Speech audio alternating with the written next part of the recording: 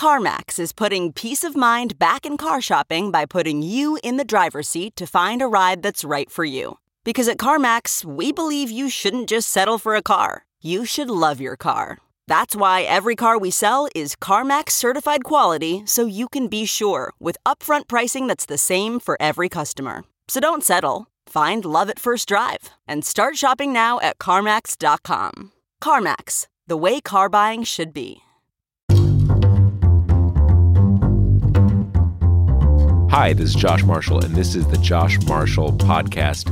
Here with my co-host, David Tainter. Hey, Josh. Good morning. Good morning to you. So you're back from vacation. You were away for about a week. We missed you, and it's good to have you back. So how was your trip? You know, it was good. I was actually away for a little longer than expected, but it was good. It was good, and I'll tell you, the first thing I did pretty much the first thing I did when I got back to my apartment last night, flying into Newark Airport.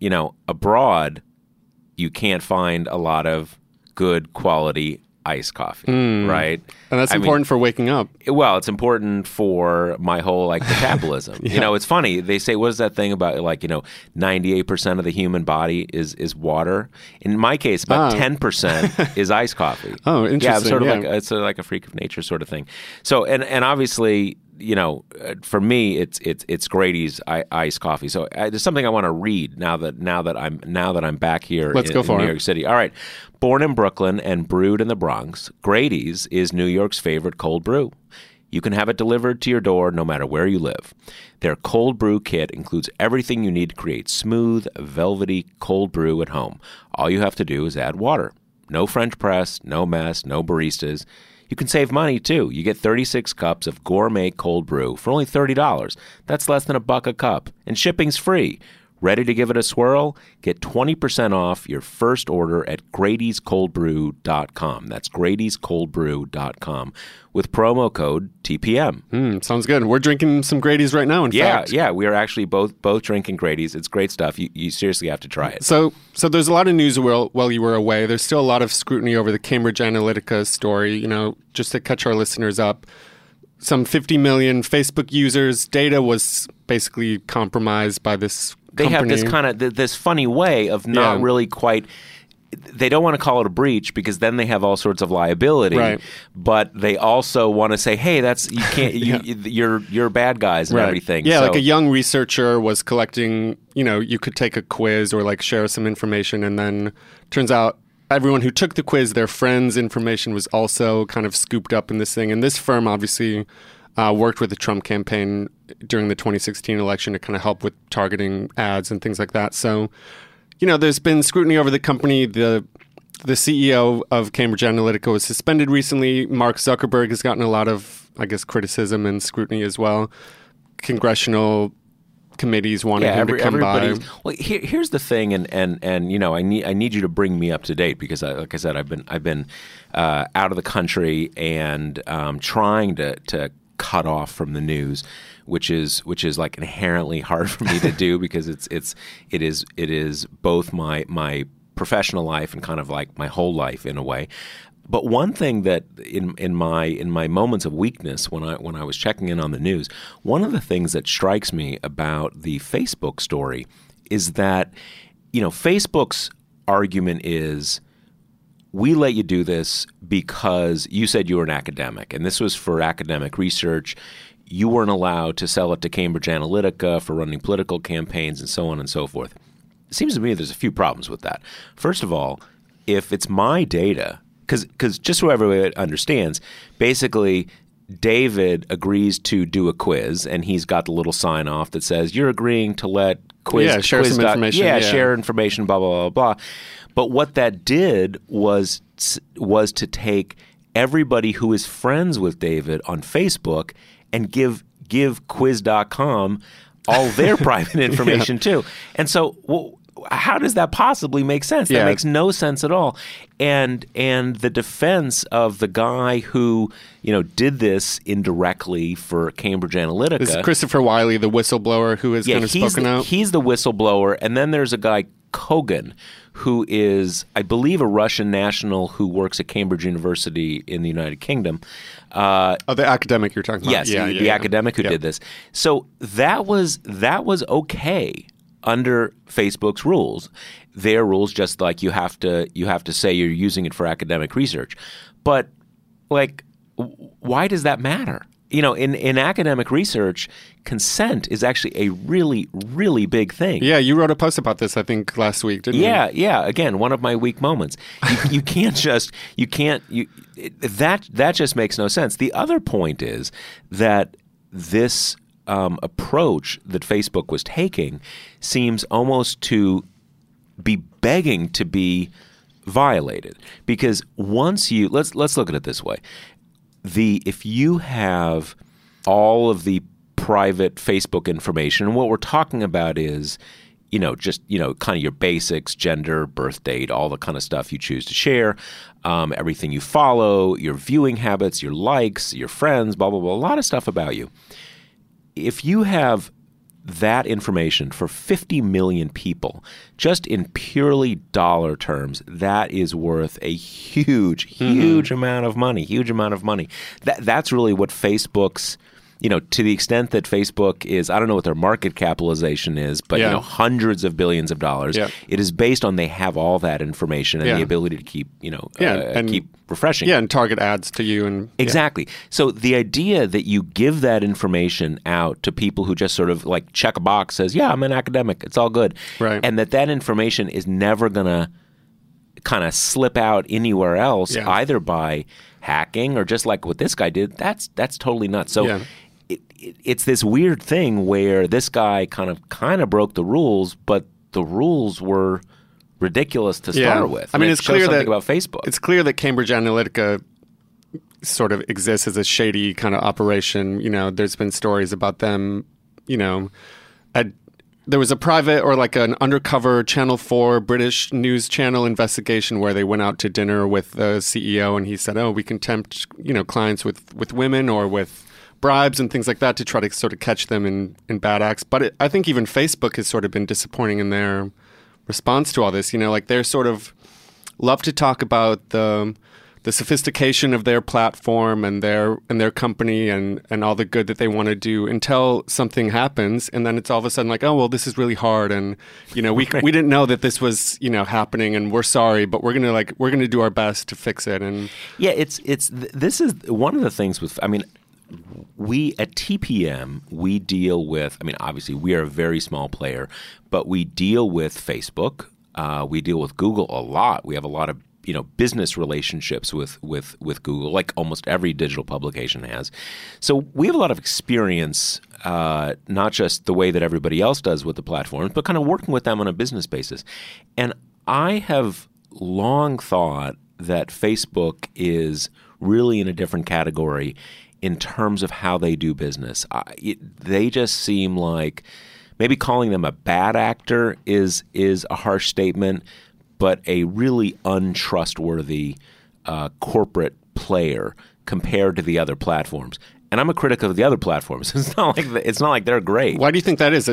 Is it just a younger company than someone like Google, and there's a younger CEO, I guess? I really don't know the answer to that, because fundamentally, in some ways, it's really Google and Facebook are the two data behemoths, even though a lot of other players are in the data space.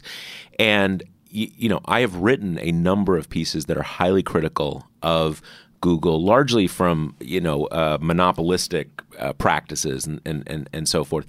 I don't know why that is. It does seem to be something to do with the culture of the company. I don't exactly know.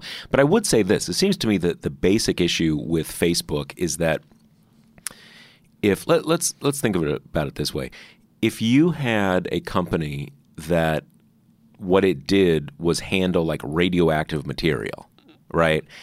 It would go without saying that there were all sorts of costs that society imposes on them in terms of regulation to like, you got to be sure that that radioactive stuff doesn't get into the water or like you don't like feed it to someone or something like this.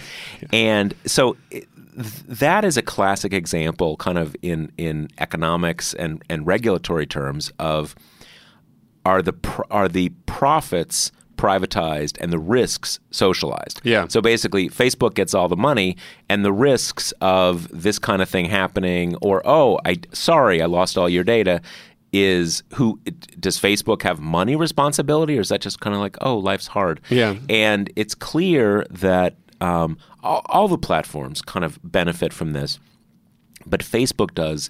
Particularly the costs of what they do, which is pulling together these massive amounts of information, are all socialized to us, and they just don't have. It's just not their problem. And that's kind of key. So so we have Cambridge Analytica kind of.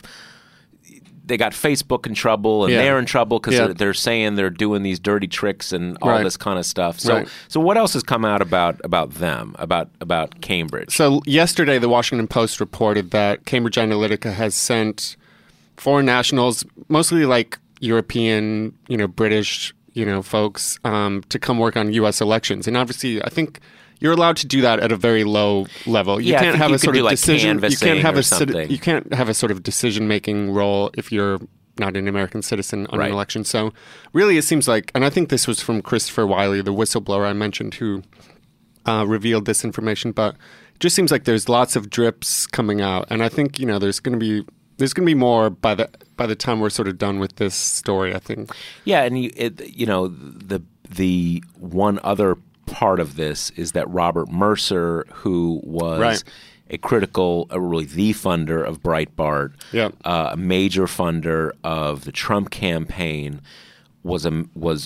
basically this was his company. Yeah. And Bannon was, I guess, Steve Bannon was a vice president, I want to say, or also like chairman of the board. He was a major player with this. There was actually a Post story, I think it was last week too, that Bannon, kind of in the early days of Cambridge Analytica, was kind of the one in charge of this data mining operation. This sort of was like he had to sign off on things. He had to kind of like approve the sort of methods and things. So, it goes up to people that are pretty much household names in the Trump world. Right. Well, one thing, and I don't think we know the answer to this yet, is that it does seem like Cambridge Analytica was, in terms of the use of fake news, in terms of, by a few stages removed, getting people to hack emails and blackmail and stuff like this, that they were doing a lot of stuff, a lot of kinds of stuff that we now know this Russian intelligence operation was doing also. I'm not sure where we are yet in terms of were they overlap or converge, or were they converging? Were they connected? But they were kind of doing very similar stuff at the same time. Yeah. And that is something obviously we're going to have to watch where that goes. One other thing that really kind of caught my eye as this is developed in a couple stories, and The Guardian, really the UK paper, which is obviously also exists in a U.S. form, but UK-based Guardian has really been the lead paper on this. Yeah. One of the things that struck me is that Cambridge field tested a lot of their ideas and tricks abroad, and it seems like the key reason is that in a lot of countries in the third world, third world, developing countries, whatever, but a lot of countries in Southeast Asia, in Africa, some parts of Latin America, have very few privacy protections and also very weak states. Yeah. So you can kind of do whatever you want. Yeah, experiment, and you're, kind of. It's not like in the U.S. or Europe where there are regulatory authorities or legal, prosecutorial authorities who can get you in trouble. Yeah. And that. We need to keep an eye on that because that is a pattern that has a long and very sordid history in just the history of Europe, the United States, and the rest of the world, and colonialism. Yeah, and yeah. I don't want to get to college seminar here, Sure, but yeah. there's a lot. Yeah. There's a lot Yeah. going on there. Okay, so that happened. What else when I was away? Well, President Trump basically blew up his legal team last week. Yeah. John Dowd, who was the outside lawyer, basically of record for Trump, he's the one who, I think it was about a week ago, said, "I pray that Robert Mueller ends the Russia investigation." And it was kind of like a weird way to put it, but he claimed originally that he was speaking for the president. He said then afterwards, "No, I was just speaking for myself." And then, yes, I was speaking for the president. So it seems like, I mean, Trump and him are obviously probably on the same page about that. So basically now he has no lawyer of record outside of the White House. There's Ty Cobb, who manages the Mueller investigation. But that's for in the White House. In the like White the House. government Yes, pays exactly. Ty Cobb. So that's it. So, and then I guess Donald Trump has this Jay Sekulow guy Right. who's a lawyer, but not Yeah. even really not a criminal litigator. He's a the TV one, lawyer. Yeah, basically. he's the one you would see on CNN sparring with Chris Cuomo or whoever is the host on right. at the time. But yeah, not a sort of white shoe top kind of guy. Yeah, I mean he's a conservative activist, and Right. and there are lawyers who are conservative activists and liberal activists, and but that is he's an activist who he runs an organization that is, they pattern themselves off the ACLU. They even have I think it's the ACL. I can't remember what it's a similar acronym to the ACLU. And basically their thing is cases that expand what they call religious liberty. So it's usually like, do you have to make a cake for a gay couple, stuff like this. Yeah. But the relevant point in for our purposes here is that he is not someone who is an experienced criminal litigator. It's just not what he does. Not the one you want to leave the team. Yeah. He's for Trump, and they even say this. He's basically a TV lawyer. So at the moment, so Dowd resigns. Who knows whether Right. it's resigned or fired? Right. But kind of with no notice, he's out. Yeah. There had been discussion that they were going to bring in Joe diGenova and his wife. His wife, who's his legal partner, Victoria Tensing, who, if you're my age and you go back to the 90s, these are like, kind of big time TV lawyers from way back then. But what is it? It seems like maybe there were some conflicts with, I think his wife had represented other clients who have like testified. Mark Carollo, who's like a hostile to Trump at this. I mean, maybe not politically hostile, but cooperating with Mueller. Yeah, and I think stuff. like the Times reported that they were going to be joining the team, sort of future tense. And then before they even got a chance to come in the door, it was not to be.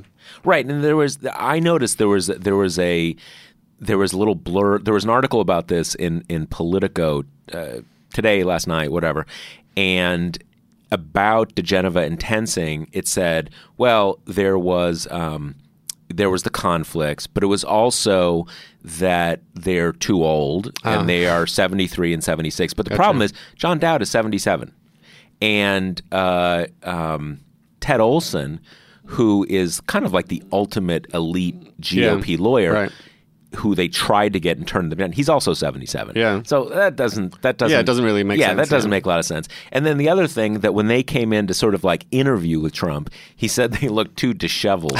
Right? They didn't look kind of we have sharp heard that. enough. Yeah, we have heard that personal appearances are pretty important. To Trump. Yeah. So my sense is that he kind of, and they're both all over Fox News. Yeah. And diGenova, diGenova is one of these guys who kind of like used to be a legit character, but now is sort of like... Well, he's most famous recently for kind of claiming that there is a deep state conspiracy in the FBI against Trump, right? Yeah, and this guy is a former U.S. attorney, way back. Yeah. He actually ran an independent counsel investigation way back, and kind of in the dark ages. But yeah, he's pretty far out there now. And that was actually one of the things that's funny about the Politico thing. It says like, Trump's people are like, this guy's a little too conspiratorial. I'm like, oh, right.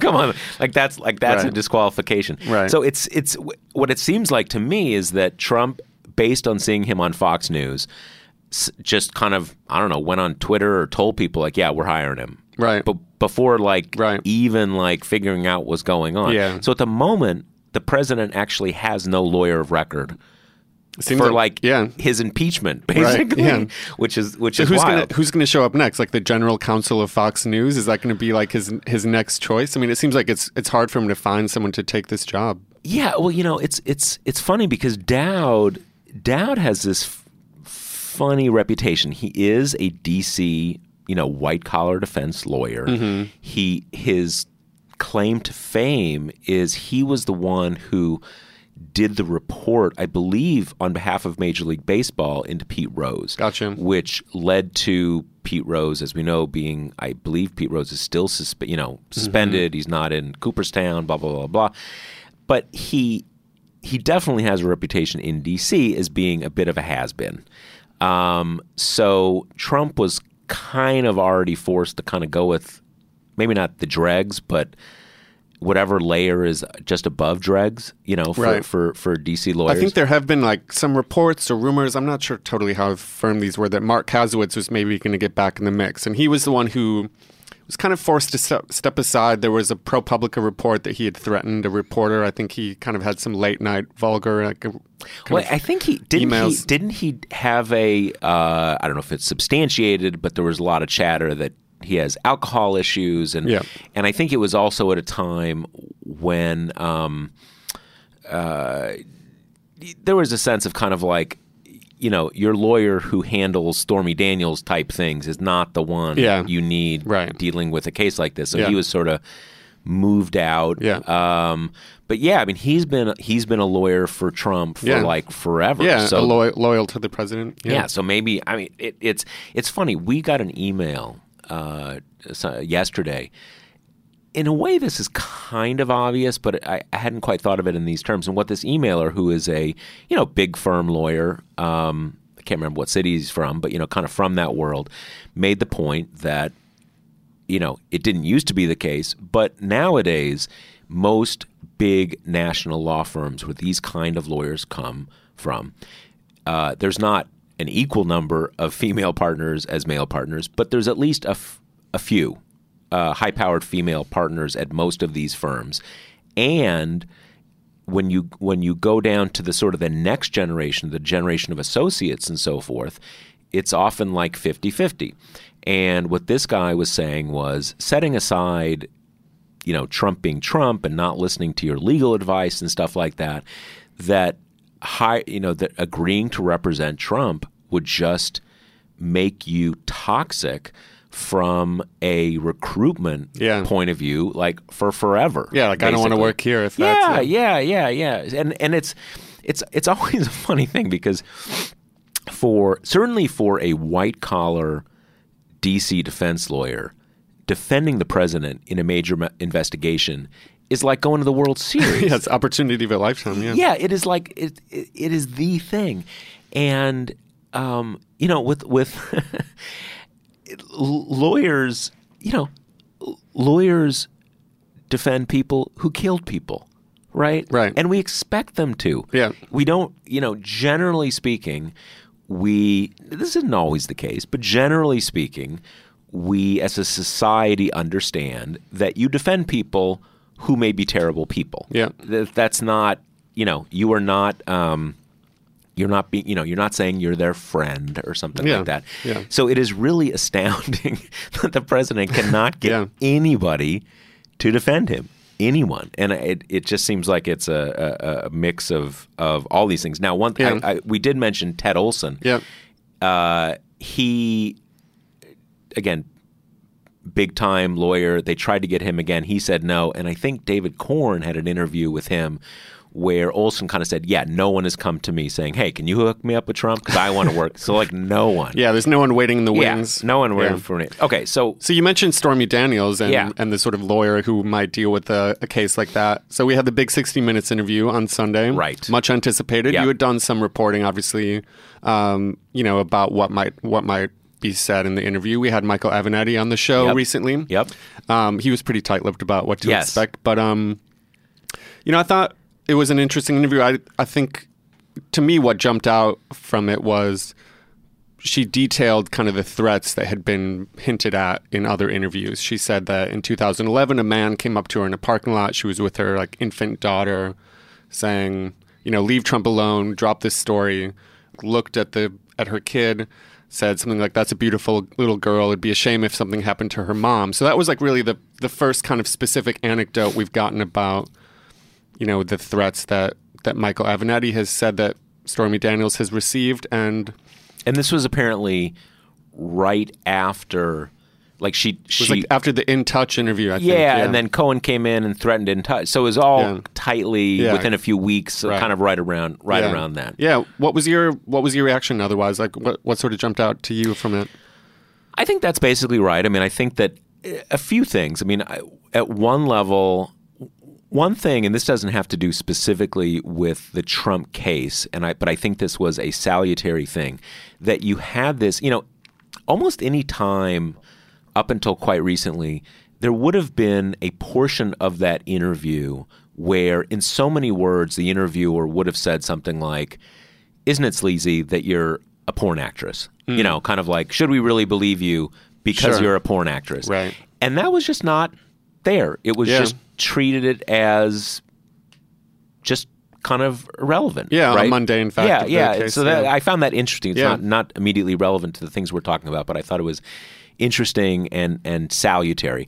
One thing that came out that jumped out to me is that as she describes their interaction, she really, from the beginning, sort of asserted control over there was a the story. interaction. Yeah, there was a story about the magazine issue. He had like he was showing her a magazine with his face on the cover or something, Forbes, right? Yeah, exactly. She snatched it out of his hands and kind of gave him a spanking with it. Right. And that and she said, in fairness to everybody involved, that was kind of a joking thing, but that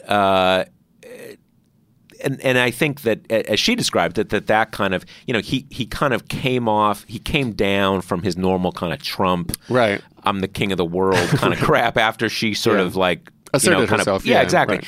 And that as she describes it in the second encounter, I mean, you have this bizarre thing where he invites her over to the bungalow somewhere in Hollywood, right? What is that? It's not whatever. It's some kind of fancy hotel that rich people stay at in out in LA.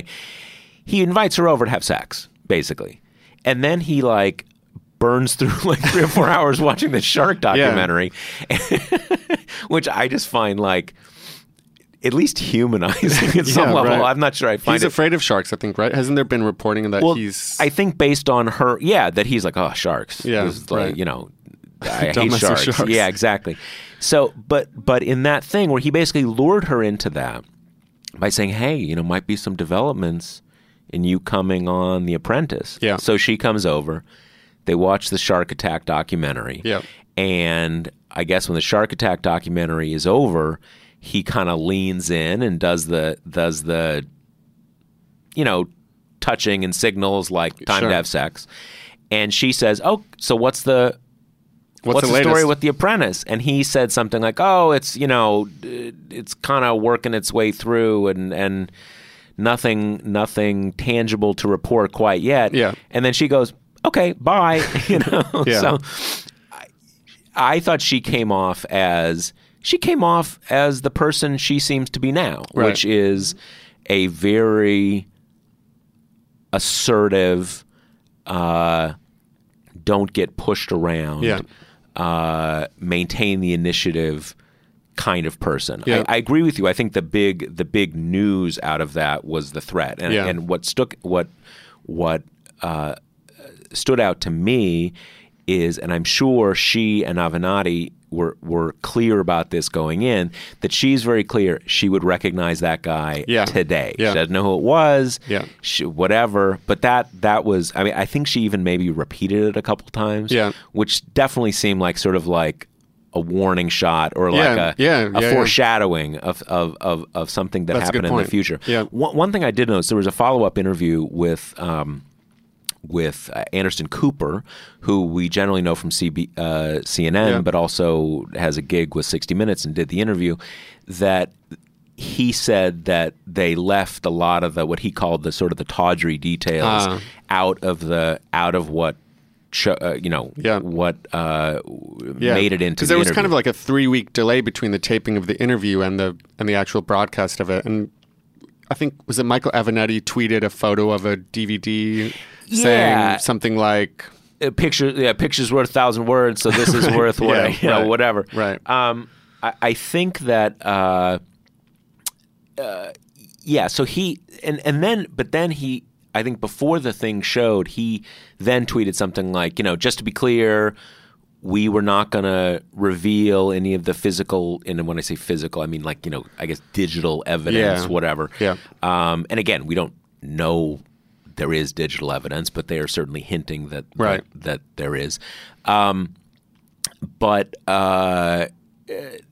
So Anderson Cooper was talking about they left out some of those. Yeah, and certainly I had sourcing on that there was, if you want to call them tawdry or not, there were a lot of details. Right. And so they clearly didn't think that was legit or relevant, which they may be right. Yeah. But that does.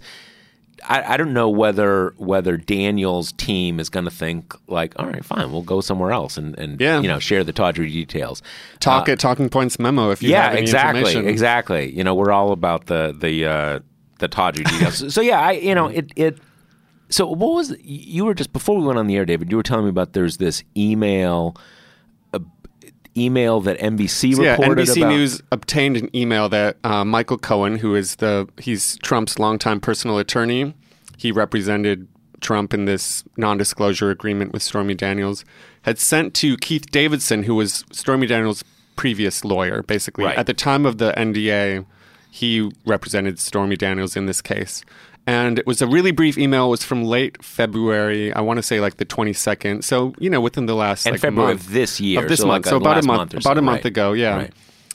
Right. Saying that he was under the impression, or he had understood that Stormy Daniels was trying to find new representation, a new lawyer. And which, in fact, she did. Yeah, and that's Michael Avenatti. You've seen him on TV. You've heard him on this podcast. On the Josh Marshall podcast.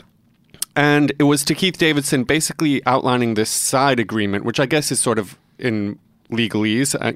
I'm not a lawyer, but basically an agreement that, beyond the contract itself, kind of between the lawyers in the case, saying that, we are the only sort of two lawyers in this case, basically. So, to me, it kind of read as sort of trying to prevent Stormy Daniels from seeking new representation, someone who might be a more competent or, more kind of, in her interest lawyer in this case. Which is supposed to be what a lawyer is. Yeah, there's not supposed to be a that's range the understanding. of things. Yeah, exactly. Yeah. Well, it's funny because one of the things that I think we've seen about Michael Cohen and that you see both in hyper-aggressive and bad attorneys is writing contracts or trying to bind people to things that you can't bind them to. And I don't know, but I would find it highly surprising that it is possible to sign any sort of contract in which you, as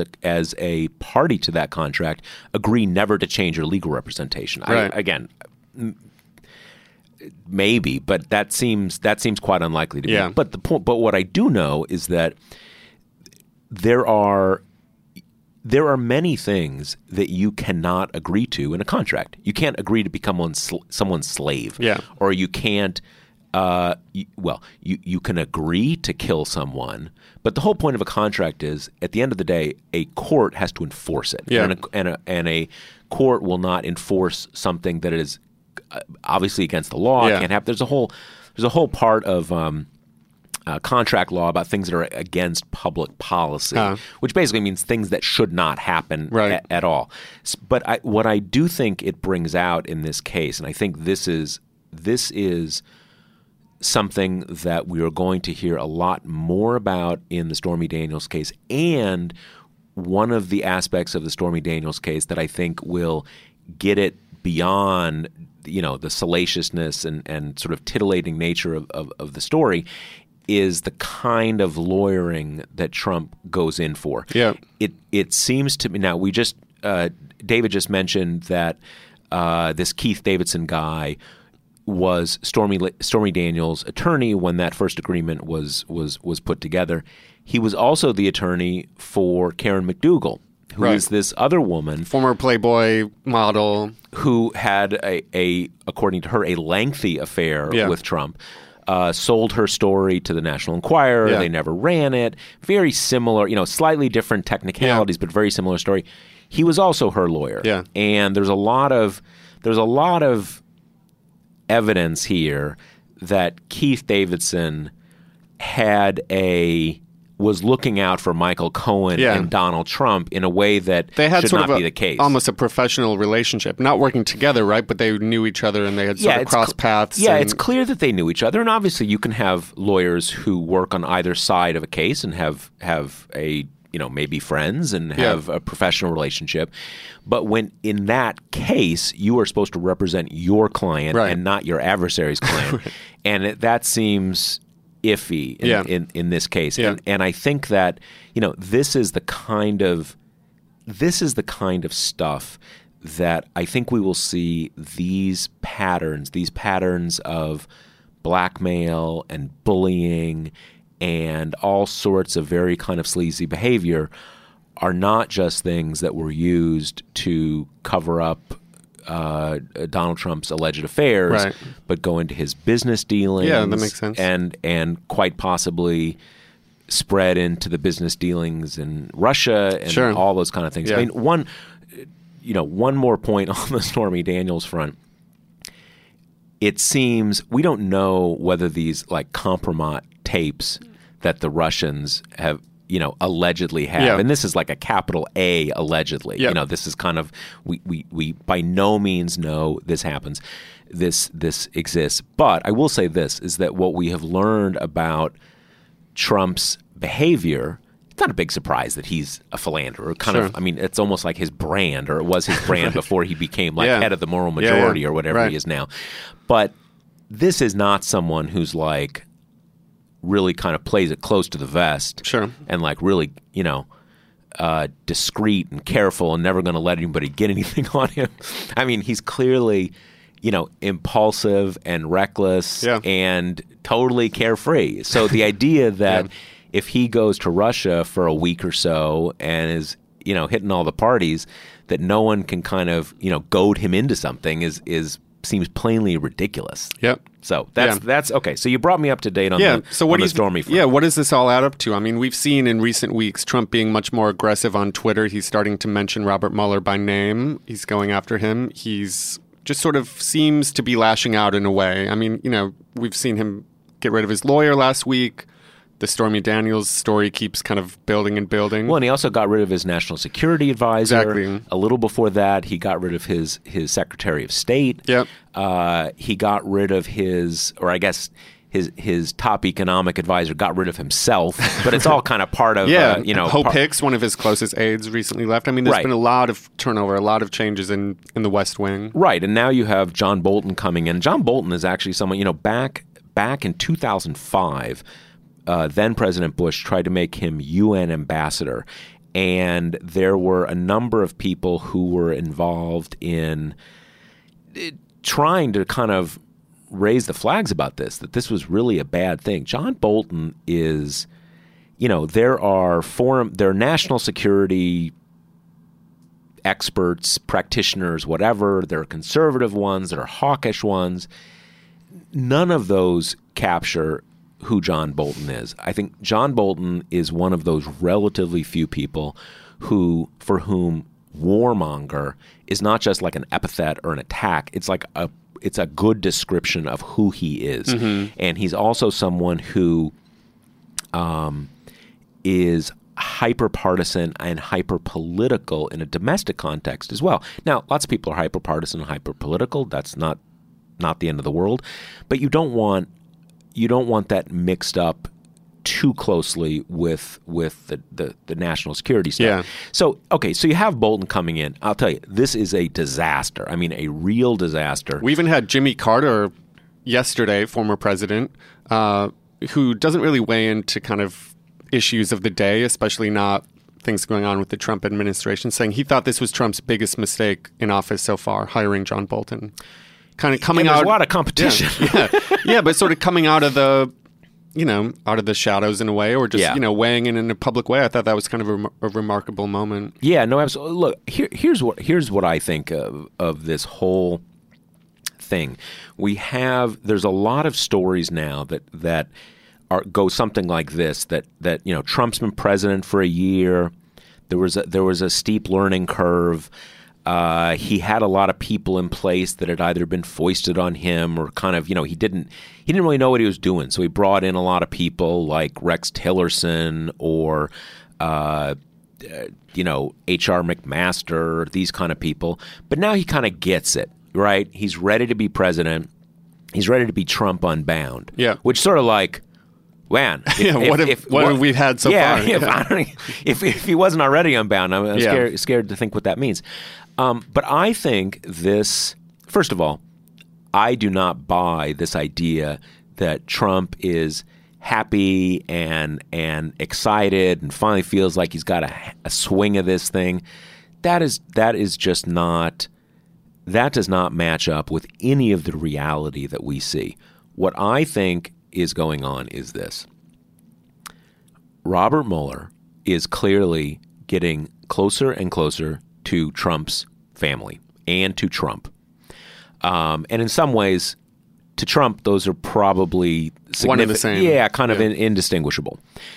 And you see that not just on the Russia front, you now see it in this it may not be an entirely separate front, but at least a distinct front in Jared Kushner and Saudi Arabia and the United Arab Emirates and all sorts of stuff there. So that is all building.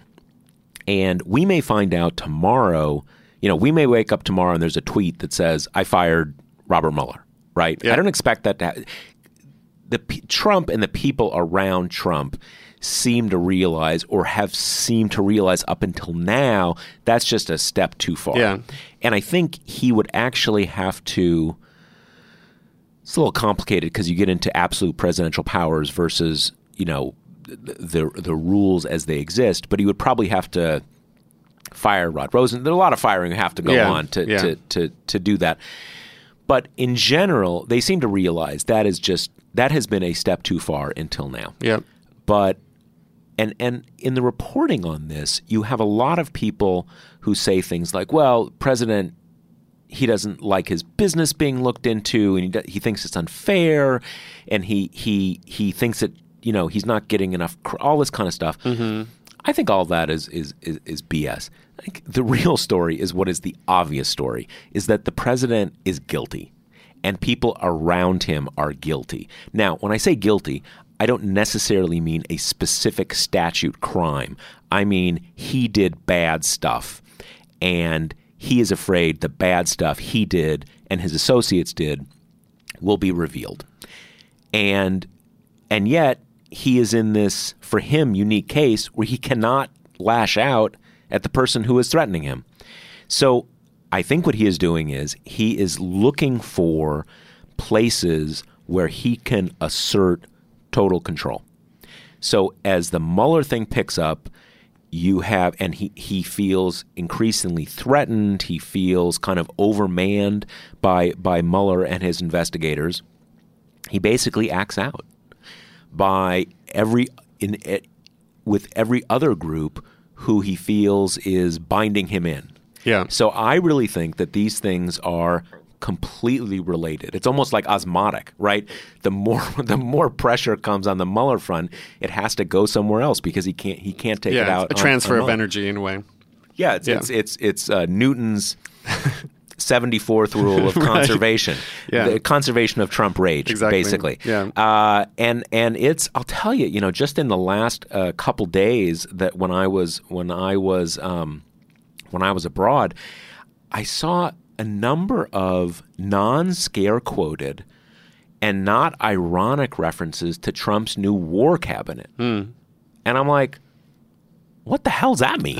like, I mean, John Bolton is kind of, but like a war cabinet, like we don't have a war, right? And like, and the North Korea situation is a very serious one, but like, what's going on there? And so I really, this is something that is this is very worrisome because the sense of menace and threat that Donald Trump clearly feels about the Mueller investigation is driving him in a direction, in some ways, towards his, the bellicose instincts that I think are most primal to him. Yeah. But that's what's happening here. Yeah. And I think the scary thing is that the Mueller probe's not going away. It's going to continue. It's going to continue to get closer. And that is going to continue to drive some really dangerous and really impulsive and really aggressive moves by this president. So it's 2018 may be a scary year.